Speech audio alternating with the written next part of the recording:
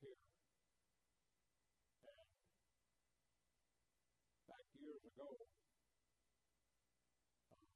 being a member of 3 different churches, one was Cicero, Illinois. We were just getting started. So our funds were short. Our membership was short.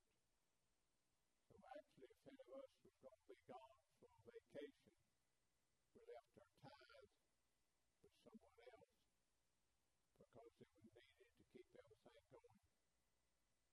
And then friendship, being there, and it was almost the same way. They did not have a surplus of money, but you had to raise money. So you had to go out and tell people, we got this project we're working on, will you help us? And then we come on to Alamo, and we were here with a preacher that was somewhat aggressive. As a matter of fact, too, they were fairly aggressive. And then, like the mid-90s, we had a preacher to come up out of Alamo, and he stayed with us about 18 months. But with us in here, and going over this, the same way about raising money. And I knew it had to be a better way than what we had been doing. So then we put in motion the growth and expansion, where we were going to dedicate 10% for growth. And of course, the question comes out, what we're going to grow to. I don't know. I told the people, but if you ain't got any money, you're not going to grow to anything. So the church followed along this line. And then the book of Malachi in here. And actually, I guess it's about 6 weeks, 8 weeks so ago, Brother Chris brought a message on it. And the scripture goes like this: do not rob God. Will a man rob God? Yet you have robbed me. But you say, in what way have we robbed him? Robbed you? In tithes and offerings. You are cursed with a curse, for you have robbed me, even the whole nation. Bring all the tithes into the storehouse. And in me now, as this says, the Lord of hosts, if I will not open up to you the windows of heaven and pour out to you such blessings that you're not able to receive.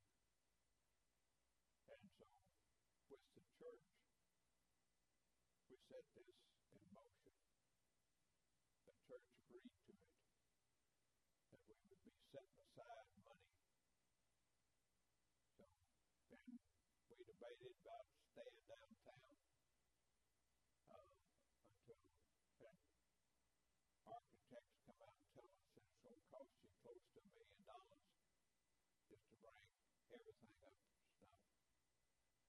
And that does not include if you've got any asbestos. So with this in mind, we started searching for property. And we found some property. Didn't think was the right place, so we didn't bother to buy it. And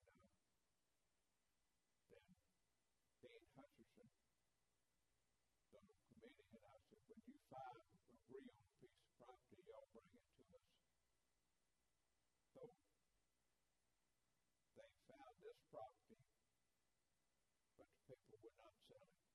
But then knew a relative, and he told them, so they're going to build a church on that property. So they called and said, we're going to sell you all the property, which basically is 64 acres. On this acreage that we have now, we had that $100,000 to pay down. And now you see where we are. And so this is where we are today. And our budget had been rocking along. But we had a session last year, well, this year, about everybody wanted to have a fundraiser for a pet project. And every fundraiser in here, that's money that's gone. Every family that's represented here knows how much money they're going to give. And so that's it. They're not going to give more. And when it happens in here, when it goes into our church budget, then it is spread out over many things. And when you get that church budget and looking at it, and you see what I'm talking about, and we give to missions, we do all these things, and so we do that. And so with this scripture that we have here, we are fulfilling what we were taught to do from the Old Testament. And every word that I read to you that said there, did anybody think when we first bought this property that we would be sitting like we are today? No. But then they cleared it off. A lot of hard work went into it. And then a lot of roots were picked up. And so that's where we are today. And so the church budget is real important. And so any fundraiser in the future should be put in the budget. Now, I want to do this. I want you to do this for me. What we do as a church should benefit everybody. And as long as we keep that in mind, this is the only thing that I figured when we put this together, that we were going to take that 10% and set aside. And actually, when people were doing their personal fundraisers, we had a decline in money that was going into the budget. And so we dipped in our reserve over here.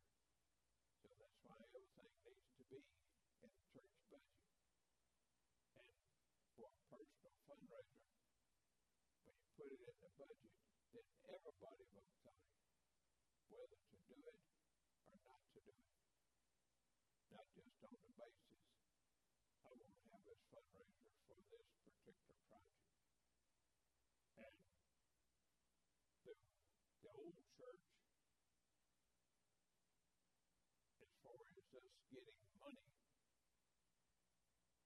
we did not have a budget. It was what was given. And we decided that we started a bus route picking up children. So, church voted that we buy one. So we bought this bus. And then one of the members told me, he said, you know I was opposed to it. I said, yes, sir, I do. He said, well, now you're going to have oil and gasoline for that thing to bring me the bill. So that's what we proceeded to do. then we got to the point to where we decided we need to have another bus to run two buses. And so we moved along those lines. And when we done that, then we come in, and it was a member of our church with a Shriner. He got those children some tickets. So we carried them down on both buses. And he told me, he said, now Raymond, when them kids get down there, said they're going to need a cold drink and some popcorn or something. And said, take care of it. Bring me the bill. I'll handle it for you. And then he said, when y'all get ready to leave and come back, he said, stop by McDonald's and feed them. And I'll take care of that bill. So, the day in our operation, when we do this, I don't know of a better way to fund a church than to bring your tithes and offerings into the church treasury, the church storehouse. And well, the deacons that's fallen this ground.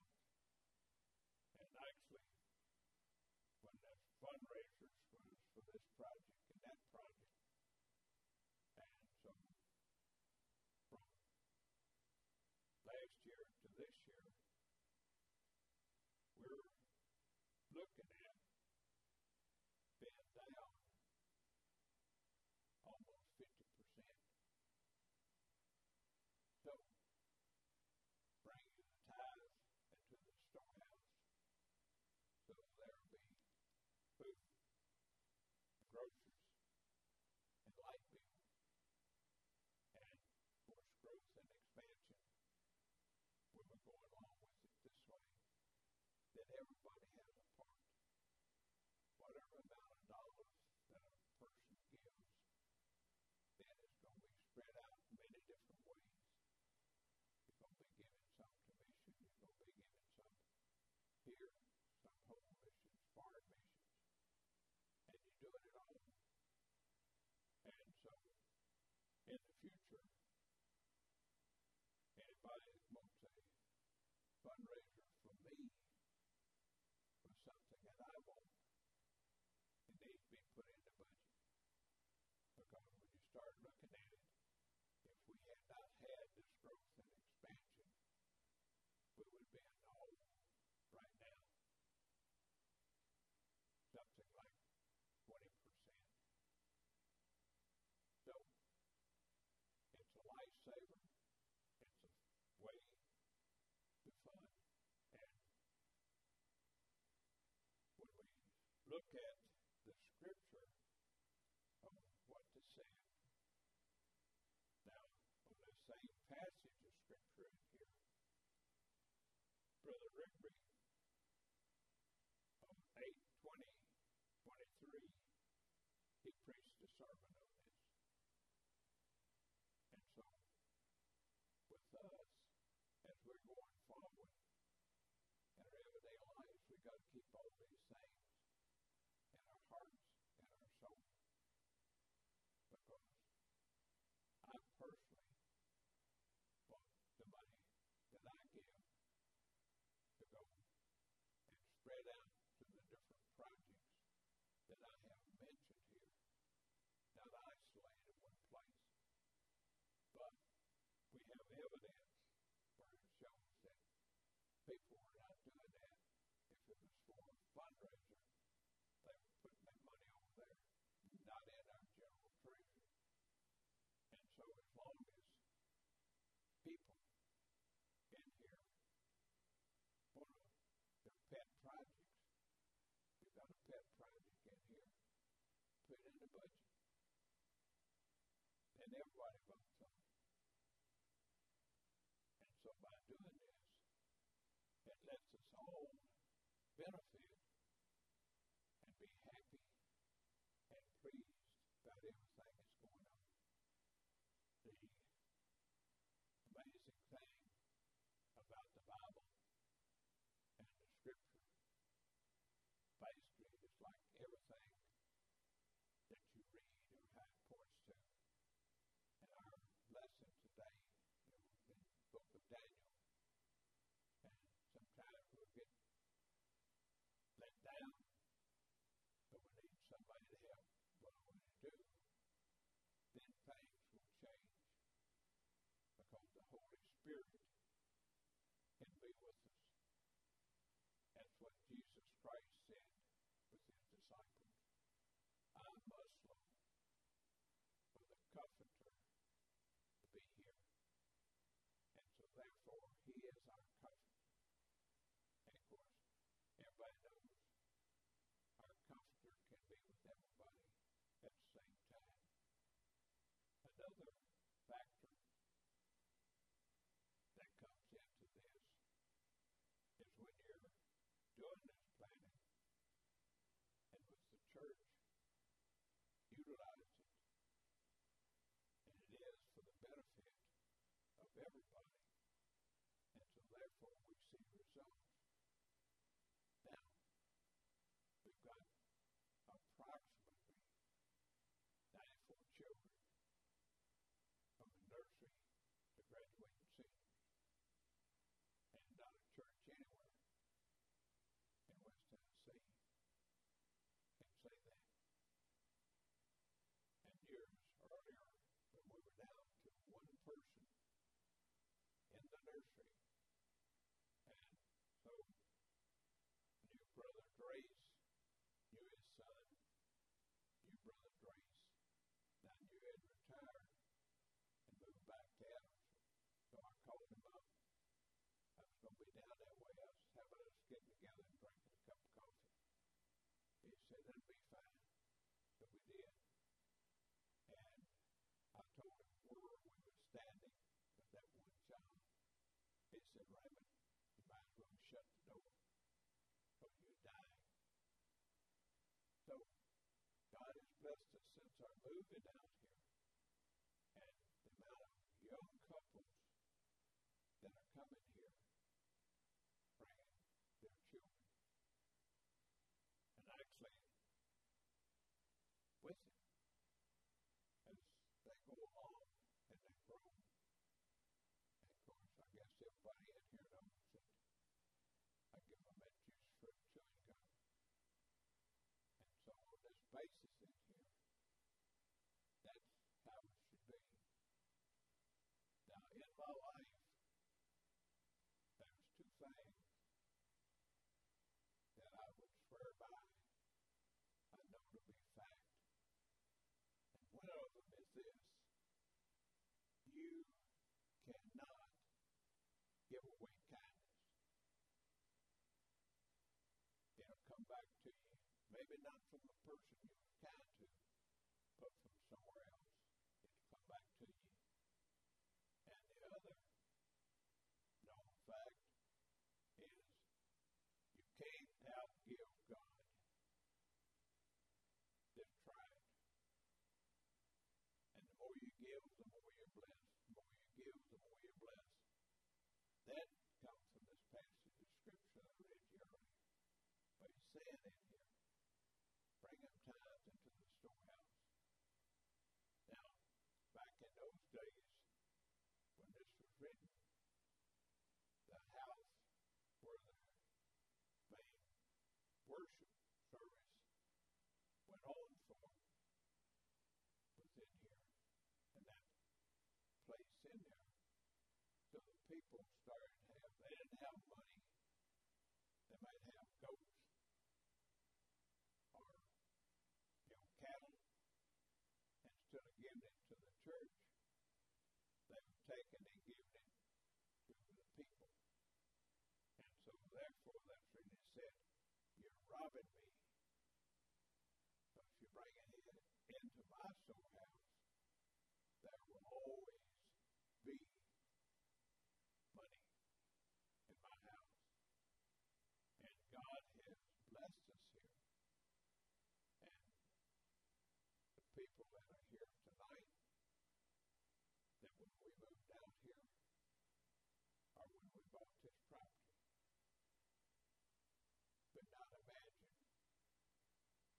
what we're having today and what God has given us and how He has blessed us. And so, the scripture in here, bring the tithe into the storehouse. And so this is what he was saying, and everybody knows this for a fact. If you don't know it, try it, because he'll do it. I thank everybody for being here tonight. I didn't expect a big crowd, so I'm not disappointed. I knew on the basis here, and of course, with everything else going on with it. And so, I will dismiss us. Our Heavenly Father, we're grateful for your word. We're grateful for your teachings. We're grateful for the people as their testimony reaches out to people, as our lives and our everyday walks of life and our personal contact in here. And we know that all good things come from you. Just help us to stay true to you and to love you.